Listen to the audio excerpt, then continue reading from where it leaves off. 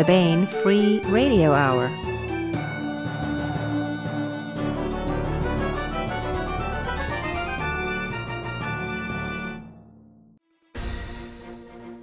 On the podcast, star pilots find you can't fly solo if your Wookiee don't whine. Cigar-chomping escaped orang-utans displace talking raven families as they stuff chimneys with purloined letters, telltale hearts, and defective Mask of the Red Death with the back rubber bands broken. Plus, we continue with the complete audiobook serialization of Alliance of Equals by Sharon Lee and Steve Miller. All right now.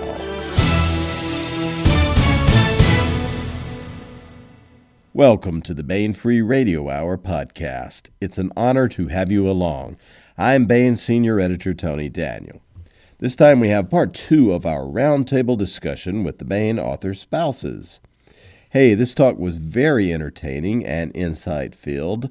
Included on the pod are Emily Butler, DJ Butler's wife, Bridget Correia, Larry Correia's wife, Dan Hoyt, Sarah Hoyt's husband, Maggie Nowakowska, Susan R. Matthews' wife, Mona Pinette, Brendan DuBois' wife, and Sharon Rice-Weber, David Weber's wife. Hey, it's a rousing finale to our roundtable. And we continue with the complete audiobook serialization of Sharon Lee and Steve Miller's Liaden Universe novel, An Alliance of Equals. Now here's the news.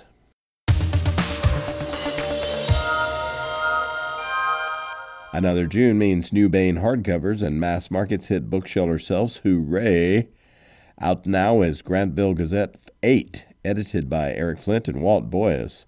Hey, the most popular alternate history series of all continues with another great collection of tales. When an inexplicable cosmic disturbance hurls your town from modern-day West Virginia back to 17th century Europe and into the middle of the 30 Years' War, you'd better be adaptable to survive. And the natives of that time period, faced with American technology and politics, need to be equally adaptable themselves. Here is a generous helping of more stories of Grantville, the American town lost in time, and its impact on the people and societies of a tumultuous age. The setting has become a political, economic, social, and cultural puzzle as supporting characters we meet in the novels get their own lives, loves, and life-changing stories. The future and democracy have arrived with a bang, an historic explosion with a multitude of unforeseen consequences. Also new in June is The Year's Best Military and Adventure SF Volume 4, edited by David F. Sharirod. The Year's Best Military and Adventure SF series roars into its 4th year with more stories of daring-do military combat and edge-of-your-seat suspense. This year's anthology has stories by David Weber, Larry Niven, Jody Lynn Nye, Brad Torgerson, Casey Ezell, and hey, me, yours truly, Tony Daniel. Thrilling tales of grand science fiction, adventure, and military action selected from the top print and digital markets. These stories are guaranteed to challenge, provoke, and entertain. Plus, you be the judge. Interactive reader voting is also included. One story from this anthology will be chosen via proctored online voting for the Best Military and Adventure Science Fiction Reader's Choice Award presented at DragonCon over Labor Day 2018. For more information on that, go to Baen.com, and we'll talk about it more here on the podcast later in June, of course. The Year's Best Military and Adventure SF Volume 4, edited by David F. Sharirod, and Grantville Gazette 8, edited by Eric Flint and Walt Boyes. June is a Baen short fiction Lollapalooza and cornucopia, and you should go and get some at booksellers everywhere.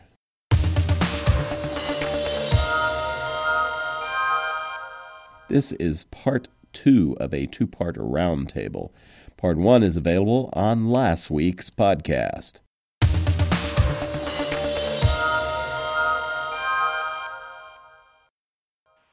want to welcome a bunch of author spouses to the Baen podcast. Hello, folks. How are you? Hello. Hello. Hello. Well, we've done a spouse roundtable a couple of years ago, and it went over great, so we thought we'd do it again. And we have with us this time some veterans and also some newbies to the podcast. First of all, we have Emily Butler, who is Dave Butler's wife. DJ Butler is his writing name. And we have Bridget Correia, who is Larry Correia's wife. We have Dan Hoyt, who is Sarah A. Hoyt's husband. Of course, I mean, everybody here also has other credits, but this is the main credit that we're talking about tonight. So we have Maggie Nowakowska, who is Susan R. Matthews' wife. We have Mona Pinette. Is it Mona Pinette or Mona Pinette, Mona? Neither, Pinette. Pinette.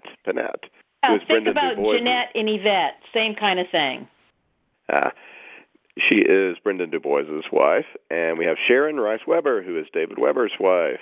And welcome all.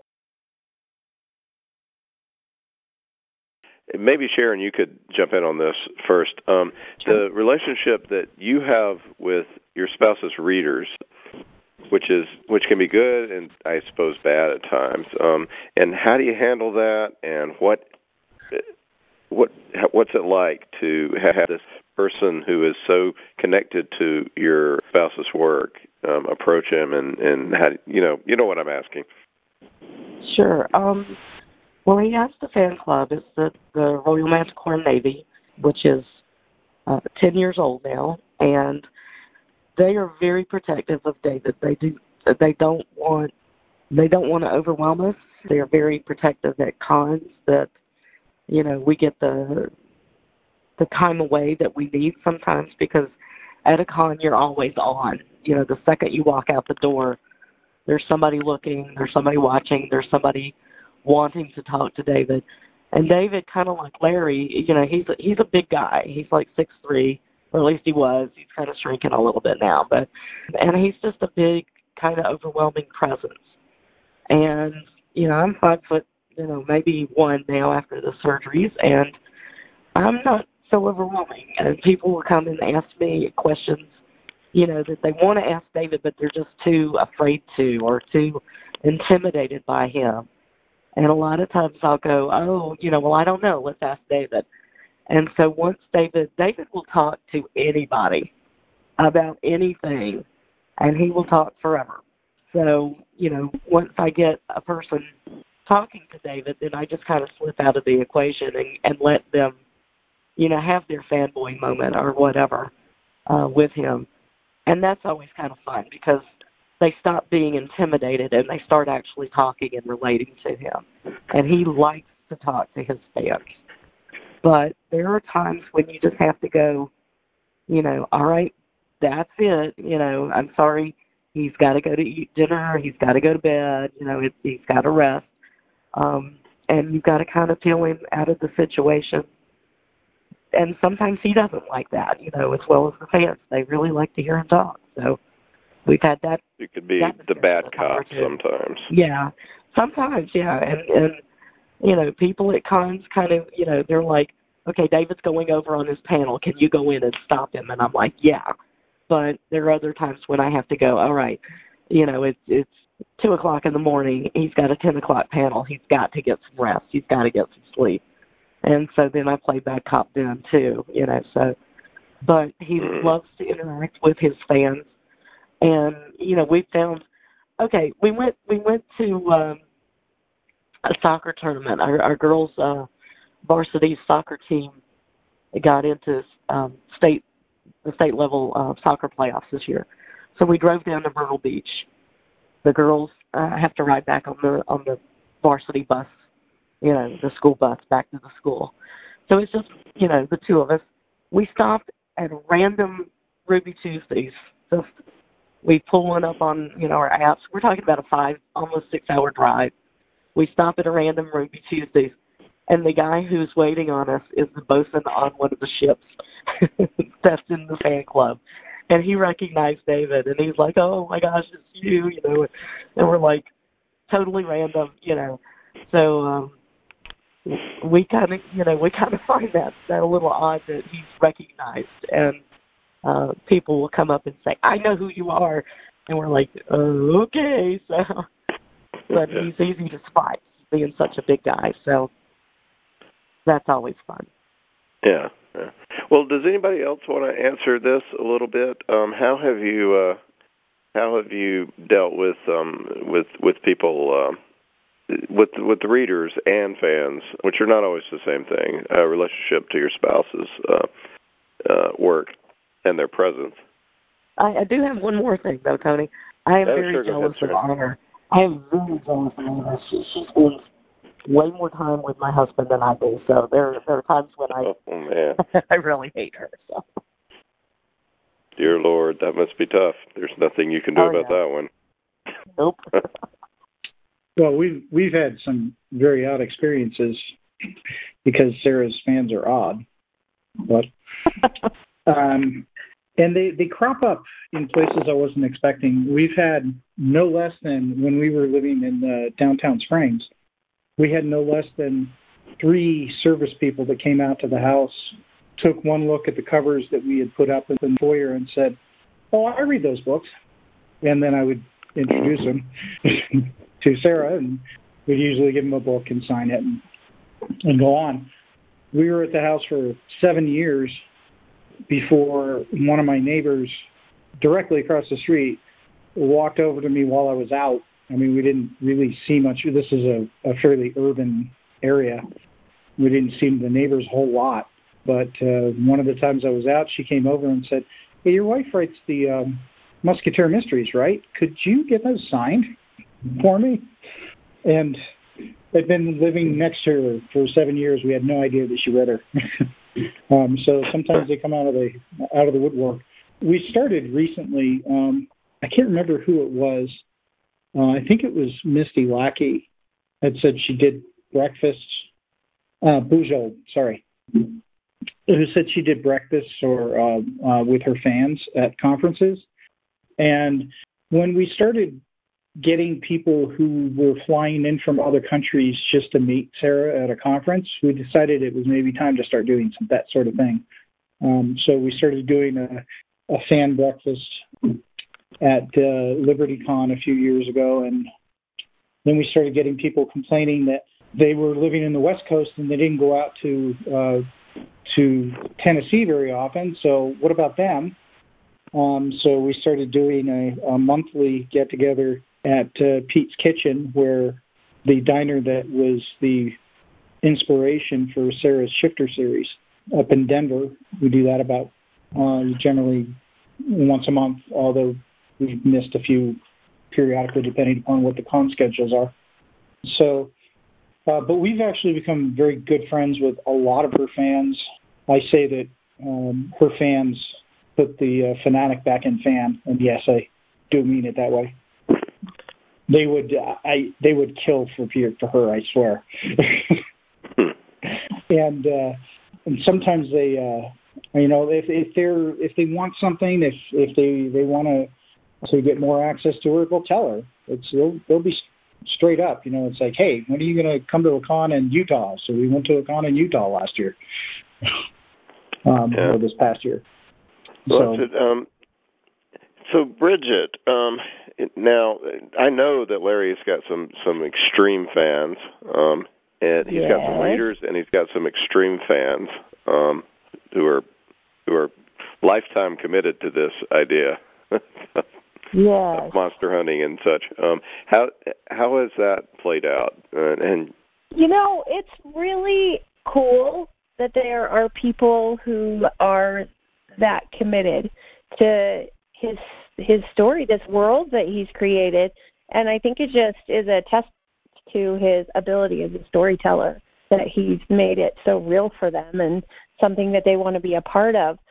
As his wife, the practical aspect of it gets a little, like, there are moments where you can see how it could be scary for, like, our children, for example. So I've tried really hard to keep a barrier between what Dad does for work and my kids, just until they're old enough to make up their own minds about how involved they want to be. But in general, it's been a really positive thing. It is strange, though, when someone, like where Sharon had someone recognize them at a restaurant. Larry and I were out to dinner one night, and someone came up and was like, "Oh, are you Larry Correia? Let me shake your hand. Let me get you a dessert," or whatever. That's a little, because we're living our normal everyday life. We're just being boring and going out on a date night, and suddenly it's this weird worlds colliding moment. Or one moment that sticks out, when I was pregnant with Moose, our youngest kid. Moose is not his real name, by the way. I would never do that to a child.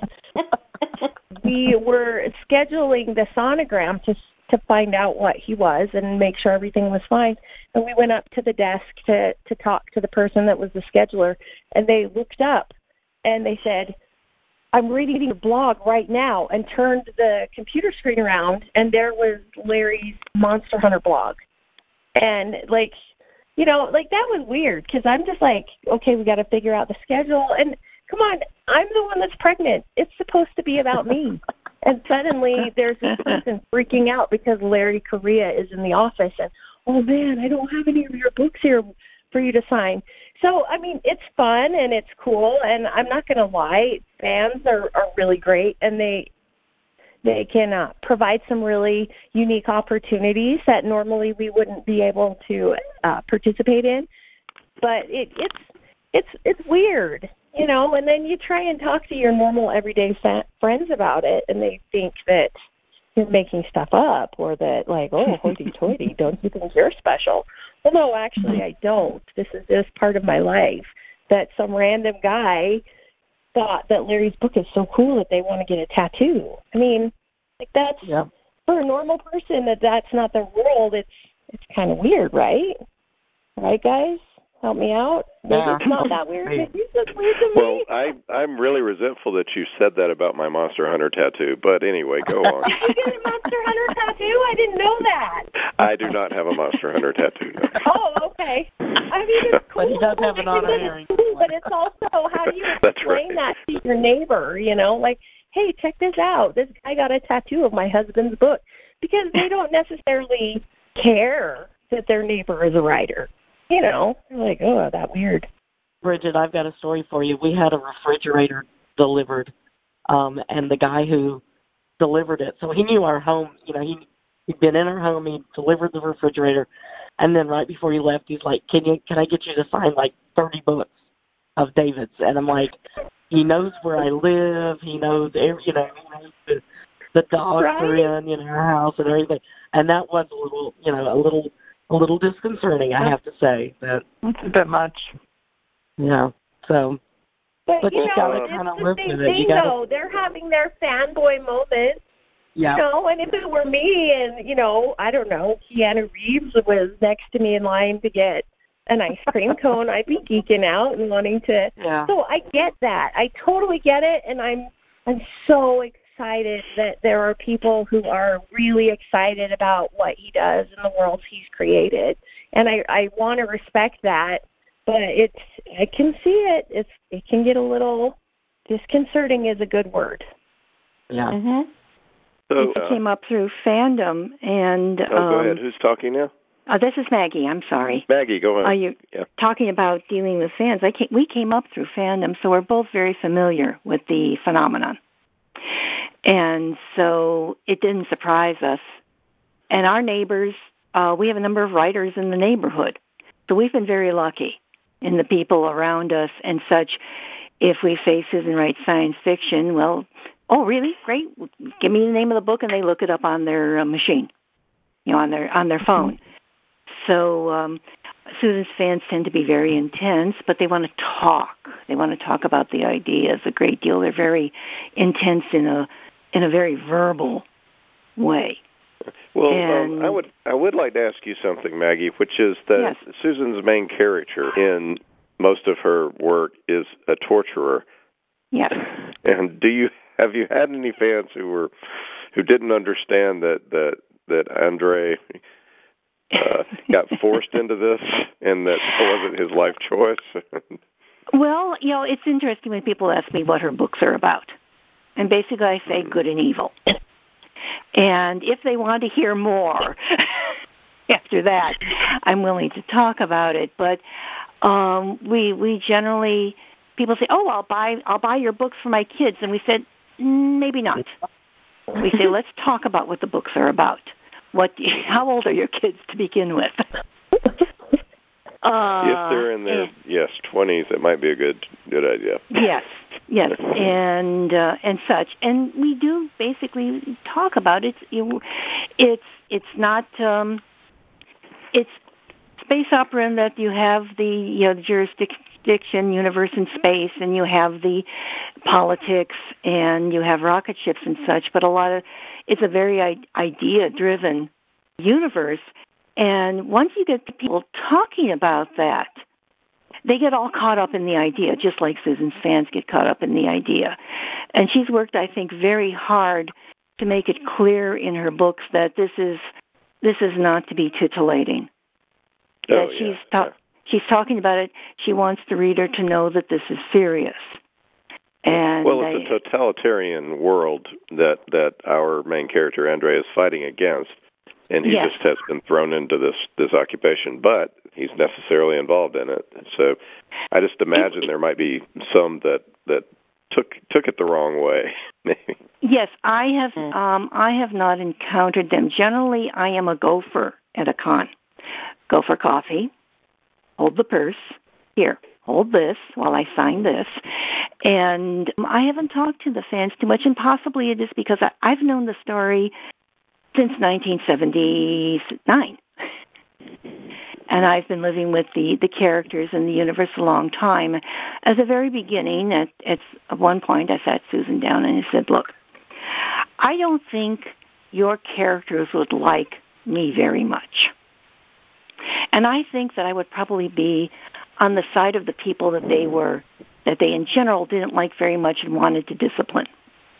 So I've got this working through my mind as a reader of her work, because I've been reading it since 1979. And that was a very interesting experience for me, because being a fan, I'm used to getting involved with characters of what I'm reading. I always did. I write. And having somebody who's writing about somebody who I think would probably shoot first and not ask questions later, the military aspect in her universe, was difficult for me to get over with. So I can understand and be sympathetic with some of the fans who are readers who have an initial reaction. My God, this is difficult. I tend to tell them, look, when you get to the most difficult part, that's the worst it gets. And then keep reading. And some people can and some people can't. But you would have to ask Susan directly about the fans, because I generally have stayed away. We're familiar with how intense fans can come with from our own experience in fandom. We're not surprised by it. We don't have children to protect about it. And some people they can't deal with it, and all you can do is say, well, thank you, and change the subject. Yeah. Well, my reaction upon first reading Susan's books was, holy crap, this stuff is good. Well, yes. Which is the other side of the coin. So, well, let me ask Mona, since Brendan has won Jeopardy and won that other game show, The Chase, people probably recognize him from TV, right? Yes, people do recognize him from TV. People will come up to him, but I always remember one of the formative things that happened in Brendan's life. When he was 17 years old, he went to Boscone, and his parents actually took him to Boston for the weekend because he really wanted to go, and he met David Gerald there. And the two of them were having a lovely conversation. And David said, I'm meeting a friend for dinner. Would you like to come join us? And so Brendan at 17 found himself at dinner with David Gerald and Larry Niven. And he will tell you that was a really incredible experience for him. He was 17 years old, and the two of them treated him like he was a peer. And it meant so much to him.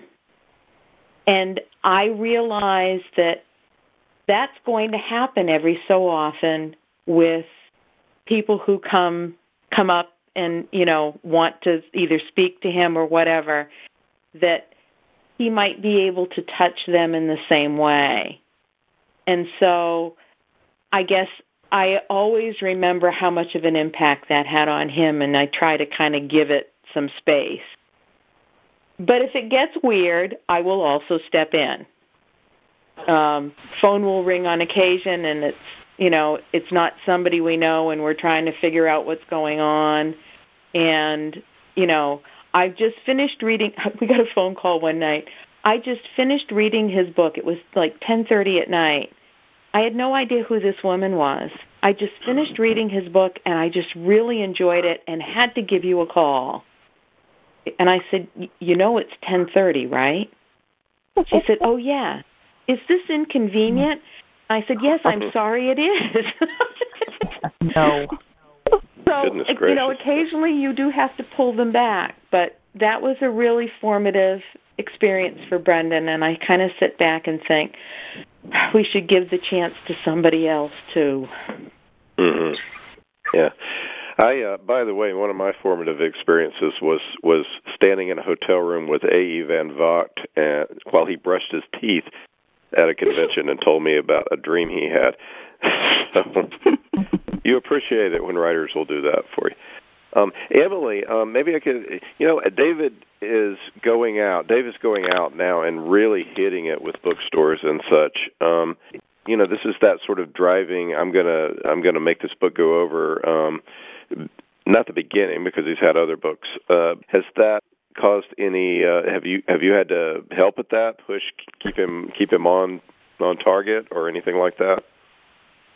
Yeah, you know, Dave's he's just super determined and focused, and he needs no help in that area from me. I feel like if there is any tension at all, it's just that he's away an awful lot because, again, he's got a day job. So I am, in a sense, sort of been single momming it for a while. But we made this decision, and I can honestly say if Dave does not become, you know, a full-time, really widely recognized author at some point, it's not because he failed to do something. He's just doing everything he can. So we've never had a conversation in which we've said, you know, if by such and such a date, you know, it hasn't happened, whatever it is, then we just need to stop. And I'm not sure when one has that conversation. So far we're doing okay. But no, I've never had to give Dave a kick in the pants. Yeah, Nope. He's crazy. He's crazy. I just spent thank you for saying several that. days with him. I didn't want to be the one to say it, so I'm glad you were the one to say that. The man is insane. Yeah. He's wonderful with fans, and with people that want to read his book. He loves his fans. We have not had anything inappropriate or too intense yet. So, and but like Bridget, I kind of keep my eye on the kids, make sure that there is a lot of space between what Dave does and them, just because they're still quite young. Yeah. So, what is the weirdest quirk? What is the most endearing writerly quirk? Maybe, Emily, we could stay with you. And what is the most annoying of your spouse? And maybe what bugs them about you, if you want to have something to balance it with? What is the most endearing thing about Dave as a writer? People who know Dave will understand how connected this is to his writing. But I cannot remember the last time I saw Dave drink H2O. He does not drink water. He only drinks Diet Mountain Dew because he's always on some, you know, he knows exactly where he is on his caffeine parabola and is caffeinated at almost all times. And oftentimes the last thing I'll hear at night is like the pop of another can. And of course, I grew up in a household where soda was kind of verboten. So this is both endearing and also appalling to me, and weirdly connected to his writing. So, Diet Mountain Dew, it's the most disgusting beverage imaginable, and he drinks it nonstop. There. But it's such a nice color. Right? I don't even know what you would call it. Acid E. Mm-hmm. Yes, I worked for Pepsi for 5 years, and I can tell you what color we said it was. And you can just imagine. Yeah. I don't know how he's alive, but he's doing fine, and he has all his teeth and his bones, so I don't know. Mm. He has all his skin. He should be dead, but he's gone. So the Witchy War books are Diet Mountain Dew fueled. We know now. Saturated. Sponsorship. All right. Well, you've got your color scheme anybody for else? the next what are cover. Some quirks? Anybody else want to jump in on this? Endearing with Brendan is every so often something will happen, and he'll come downstairs and he'll give me this little smile and he'll say, "I killed somebody this morning. I wasn't even planning on it." And I always think that's it's really funny. And I remember his mother saying to me at one point, "Doesn't he scare you?" And I said, no, he gets it all out in his imagination in fiction. It's okay. So far, right? I'd say the thing that's most frustrating about his writing, and so this is the secret. He has a tendency to change characters' names, and so there'll be a character, and he will have named her Denise, and I'm reading along, and all of a sudden Melissa shows up, and I'm thinking, who's Melissa? And sure enough, it's like, wait a minute, didn't you just call her? Oh yeah, right.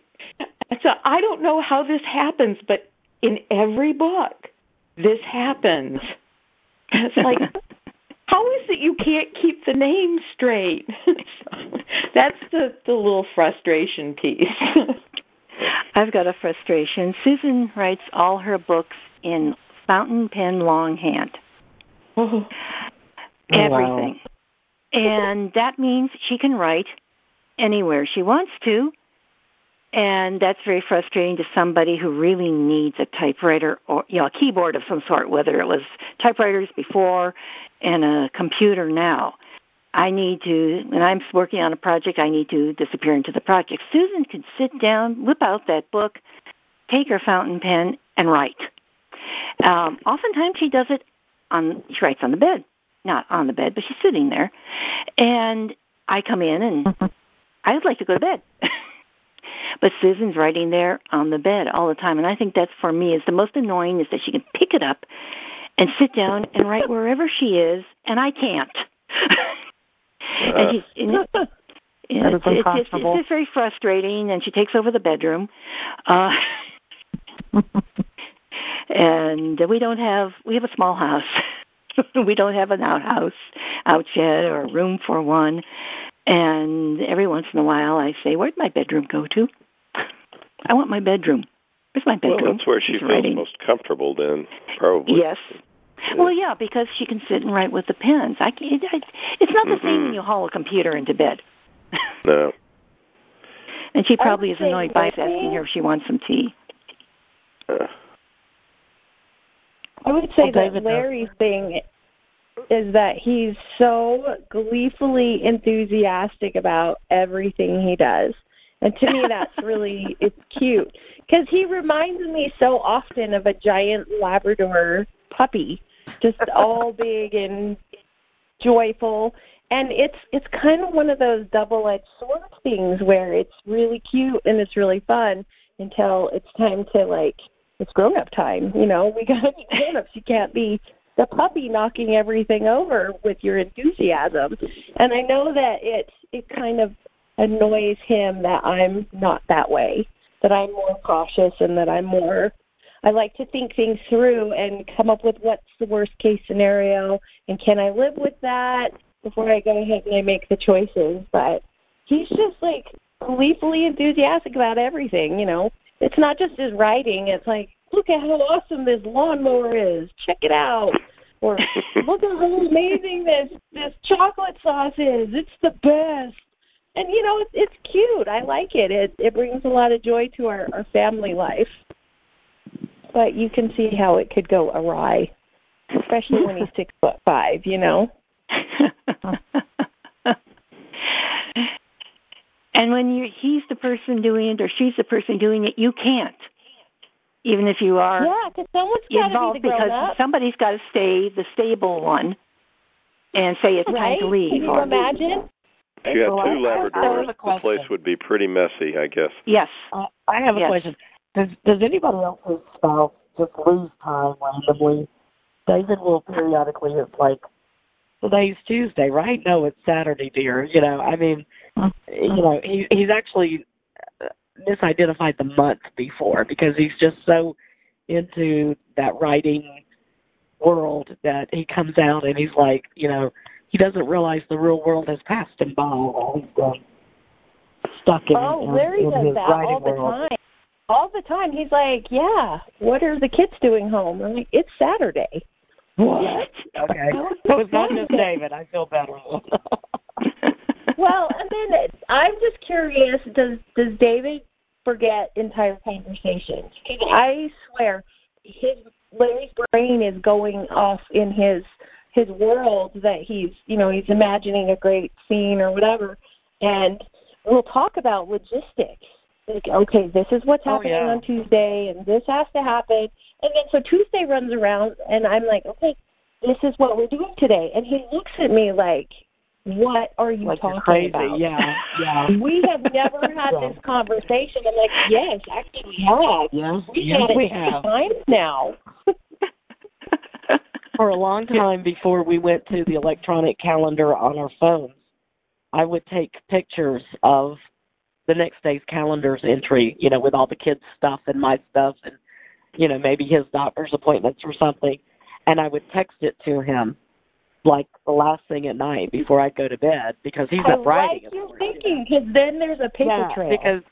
Because he could go back and it was dated and everything. So, you know, he's like, okay, I know I have to do this, you know. See, and the electronic we get when we get together. Yeah. David has done that. It's like, don't forget you need to take, you know, this needs to happen today. And he's like, we never talked about that. And I'm like, yeah, here's the text conversation where I told you that we had to do it. And he's like, oh, yeah, okay, now I remember. You know, he's actually called me his extra rememberer, his side brain, and his calendar keeper because he has trouble sometimes keeping reality straight.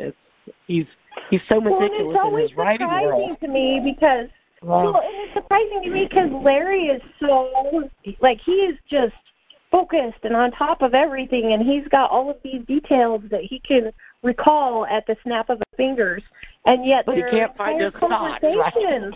Right? Yeah, these entire conversations that we have that are important, and he's completely blanked them out. It's gone. Yeah. I have that with David. We can compare notes on that one. So yeah. Good to hear. Right on. It's like, yep. It's not just Larry, not just David. It's the writer thing. Well, it sounds like it's a side effect of living in two worlds at the same time that the spouses are. Sometimes he's more in that world than he is in this world. So that's the problem. So, and I don't know about Larry or how Sarah or anybody else works, but David has just reams of, you know, of intricate detail about what's going on in the Safehold world or, you know, Honorverse or whatever. And, you know, it's like just reams and reams and reams of paper that he goes back and he's like constantly updating the character list. And so he doesn't call Melissa Janet or whatever, you know, in the book. He's just got it, you know, list Larry's and probably got an extra million words on files somewhere about all his characters and where they were and the timeline, where they live, and who they talked to. Yeah. So he probably has genealogy sheets for these guys going back 4 generations, so he can refer back to it. David does. and the ages, and who's got this, and the minutia that he can keep straight in his writing is just amazing. But then he can't find his socks when he comes in the house. It's like, David, they're in your sock drawer. They've been there for 20 years. We've been married. They're in the same place. And where would my sock drawer be again? Okay, here, dear, here's the chest of drawers. It's this one, But, I mean, it just amazes me sometimes. I don't know. He lost a pair of socks. He lost a pair of socks from the top of the staircase to the bottom of the staircase. And I'm like, I don't know how you did that, because he got a phone call halfway down. Yeah, no, he laid them down at the bottom of the stairs and totally lost them, and then couldn't find them again after he had his phone call. So, I mean, literally, it's amazing sometimes. He is so meticulous, and then can't find his socks. So. Well, this is, I know a lot of writers, of course, and every one of them, one could say, what would they do without their spouse? Thank God for that. So. At least they're only losing things. Sarah loses herself a lot. The very first Baen dinner, I think, that we went to that was with David Drake. David went off to the restroom, and Sarah went off to the restroom alone. Usually I take her there because I want to make sure that she can find her way back, even if it's 20 feet away. Oh, no. And after about 20 minutes, somebody noticed that neither one of them had come back, and they were starting to get a little concerned. And I looked over and I said, well, there was a bar in between us and the restrooms, and people were dancing there. So my guess is that they're dancing there waiting for us to come and get them. And they were. It was about 20 minutes before we did, but that's what happened. They had no clue where to find us. And we were maybe 40 feet away from them at the time. And loud, I might add. So there were a lot of Baen people there, and you know how loud Baen fans are and writers.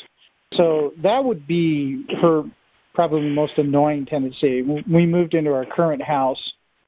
She went for a walk with my son, and I got a call half an hour later because they were lost. They were about a half mile away. I had to go drive out to them and pick them up. But her endearing quality, though, the most endearing quality is she writes supernaturally fast. As in, at one point, an editor, hey, I need a story in 2 hours, and she turned in an 11,000-word story 2 hours later. She wrote a novel, Plain Jane, which was a historical of one of the wives of Henry VIII, Jane Seymour. She wrote that in 3 days. It was 80,000 words. And it has continually been one of those that keeps making royalties for us as well. So, I mean, she writes really fast and writes final draft quality first draft. Kind of annoying sometimes, but... Yeah. Well, that's pretty endearing to editors as well.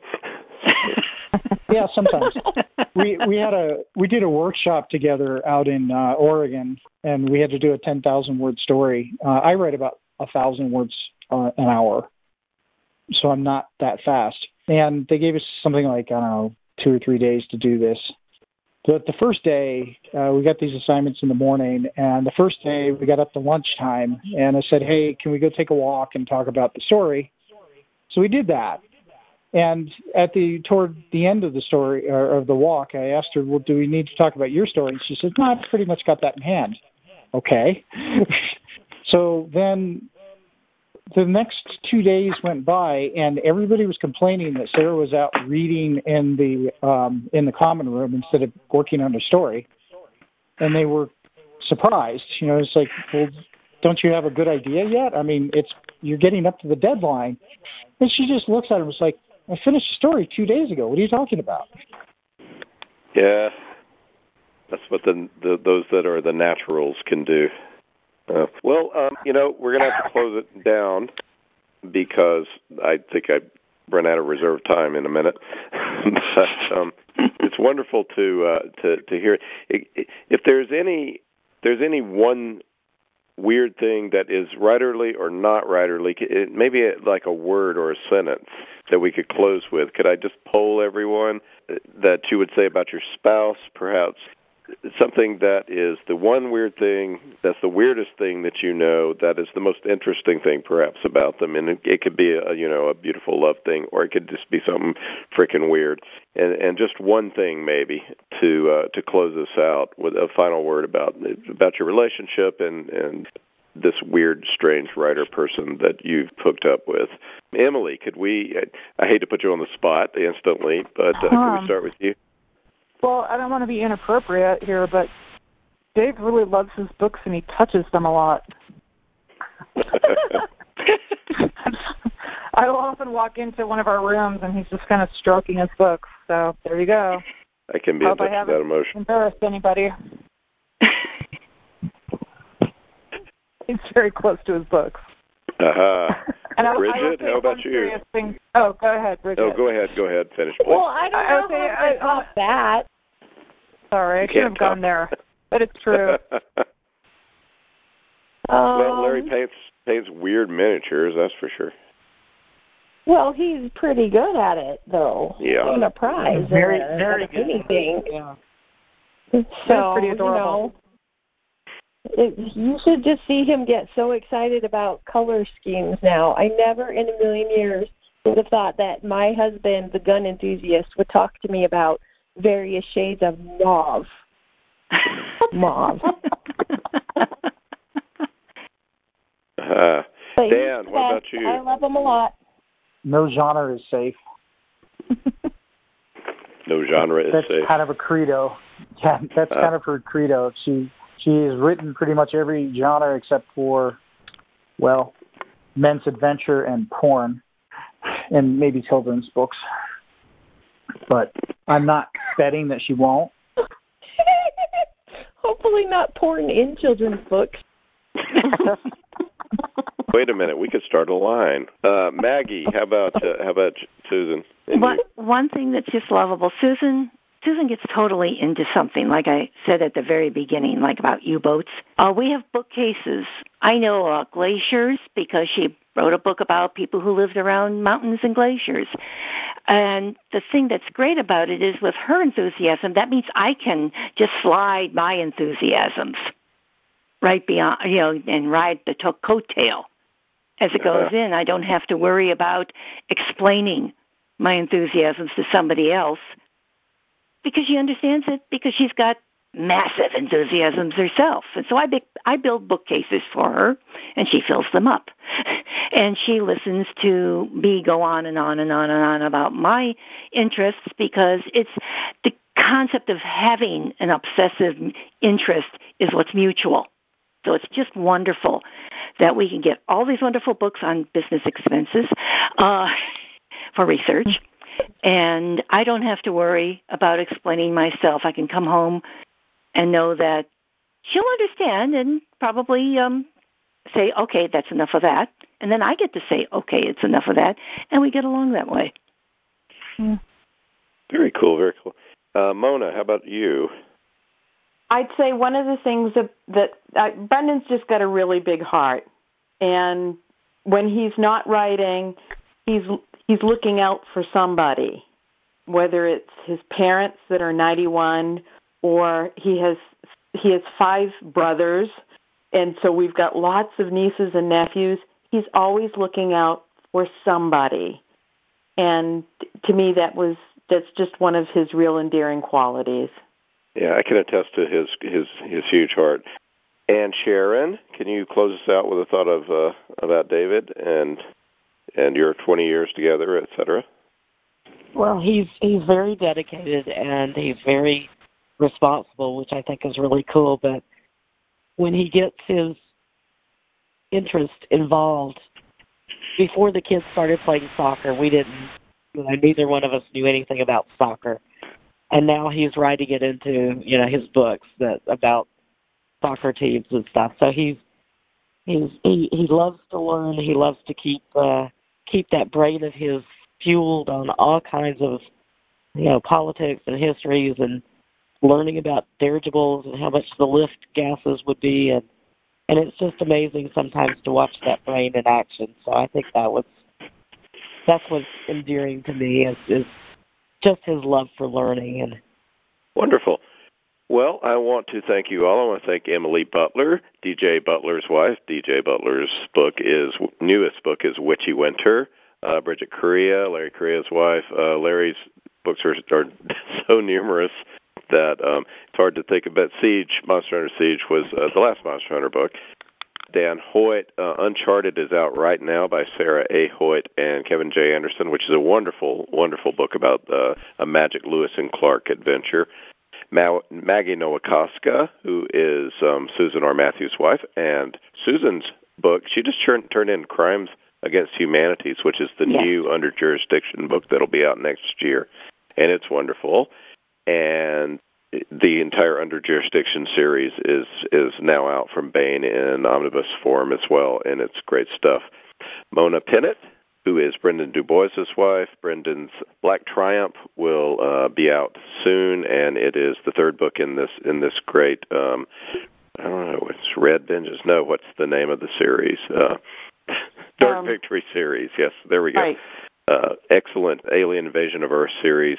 And Sharon Rice-Weber, David Weber's wife, Uncompromising Honor, the new Honor Harrington giant tome, incredible adventure, will be out in October as well.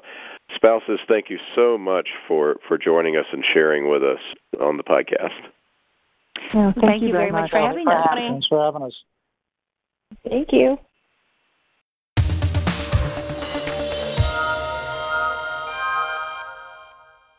That was part 2 of a 2-part roundtable discussion. Part 1 is available on last week's podcast.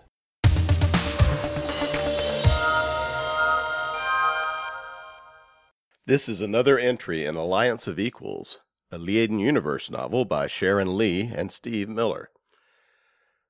Beset by the angry remnants of the Department of the Interior and challenged at every turn by opportunists on their new homeworld of Surebleak, and low on funds, Clan Corval desperately needs to reestablish its position as one of the top trading clans in known space. To this end, Master Trader Sean Yoscalin and Corval's premier trade ship Dutiful Passage is on a mission to establish new business associations and to build a strong primary route that links well with existing loops and secondary routes. But reestablishing trade and preserving the lives of the few remaining members of the clan aren't all of Corval's problem. Matters come to a head as Dutiful Passage, accustomed to being welcomed and feted at those ports on its call list, finds itself denied docking and blacklisting while agents of the DOI mount armed attacks on others of Corval's traders, under the very eyes of port security systems. Traveling with Dutiful Trader on this unsettling journey is Paddy Yoscalin, the Master Trader's heir and his apprentice. Paddy is eager to make up for time lost due to Corval's unpleasantness with the Department of the Interior, but she is also keeping a secret so intense that her coming of age and perhaps her very life is threatened by it. And here is the latest entry in Sharon Lee and Steve Miller's Alliance of Equals. Sean's breath went short. Horror filled him. Healer sight showed him the black threads moving, manipulating, compelling. The sense of those manipulating energies was beyond him, but he could glimpse Vanner's emotive grid in gaps left by the encroaching threads, and what he saw was terror and despair. He tried to enclose the threads. He could not touch them. And Vanner's hand still rose inexorably, turning now, and the muzzle sought its nest under the square chin. Sean took a breath and thrust his will through one of the gaps in the threads, snatching at the place where Vanner's pattern was light and lit with joy. Memories, those were, happy memories, and threw them before the unseeing eyes. The gun stopped moving. Vanner surged to his feet, casting the thing away, joy singing through his pattern and ecstasy on his face. He took a step toward what encompassing happiness only he could know, and folded onto the floor with a final thud. the life torn from him between one breath and the next. Sean clamped his jaw, locking his cry of protest, of pain in his chest. There was silence. A glance at his captor revealed her to be studying him, head tipped to one side, eyes wide and intent. He drew a breath and another and asked the question as calmly as he could manage. Precisely what was the point of that? She shrugged, very much in the Terran way, dismissing Vanner as if he were so much soiled laundry. He is of no further use to us. The other members of the team would certainly not have granted him his freedom, save in this same manner, only with much more pain beforehand. You made your point over me by recalling him to ecstasy. It seemed the best I might do for you, my student, who held his oath to free him on that note. She shrugged again, the gesture more fluidly Liaden this time. Now that you have passed your testing and become, therefore, my student, I will examine you. It will, as you know, be far less disagreeable if you open your shields and willingly allow me within. But I don't want you within, Sean said, gathering his will and thrusting it at the core of her dense pattern like a knife. I don't like you. I am not your student, and I believe you have bitten off a far bigger piece of Corval than you can reasonably chew. You might save the lives of yourself and your team if you let me go now. She laughed. You must, of course, try, and it was, if you will allow me, a very credible effort. I am impressed by such an effort from a mere healer. Now, we have very little time for pleasantries. My colleagues will be returning with your heir very soon, and they will then wish to see results. In order to save your life, we must proceed. My heir is a child and utterly untrained. Indeed, indeed. I saw how it was with her during your first visit to this establishment. Her naivete will make her a pliant student. However, the lack of even the most basic training makes her less desirable to me as a student than yourself. Trained, talented, and quick-witted, you will be a jewel in the crown of the department's recruitment program. Recruitment? Yes, did your brother not tell you? Well, no matter. Soon you will know for yourself. Open to me. The command voice was augmented with a lash of agony, which he managed to partially turn aside. Well done, said Torona Rusk mildly, and snapped again. Open to me. The lash this time was a physical stripe across his forearm, slicing fabric and flesh.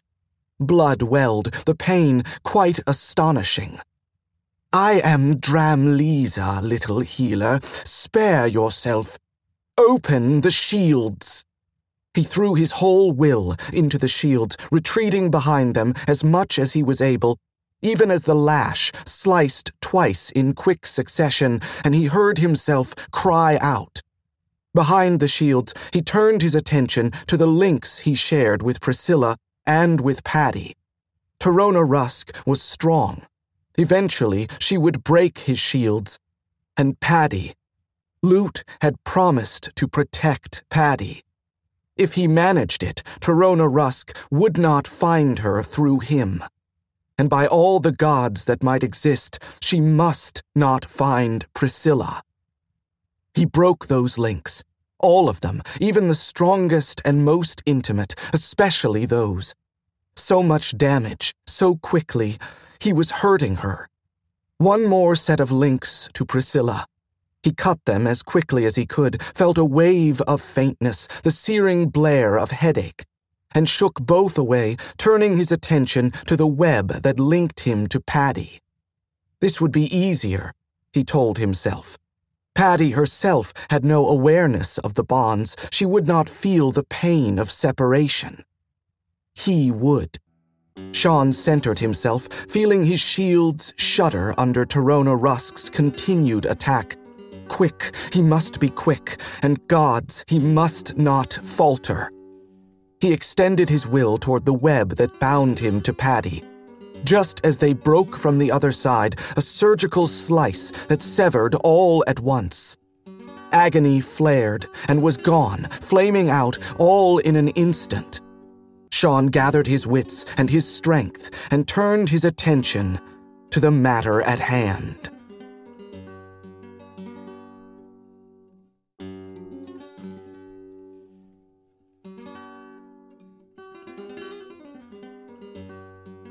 That was another entry in the complete audiobook serialization of An Alliance of Equals by Sharon Lee and Steve Miller. And that's it for the podcast. Thanks to Audible.com, to Baen intern Jonathan Graubaird for editing help, and the podcast theme composer Ruth Judkowitz.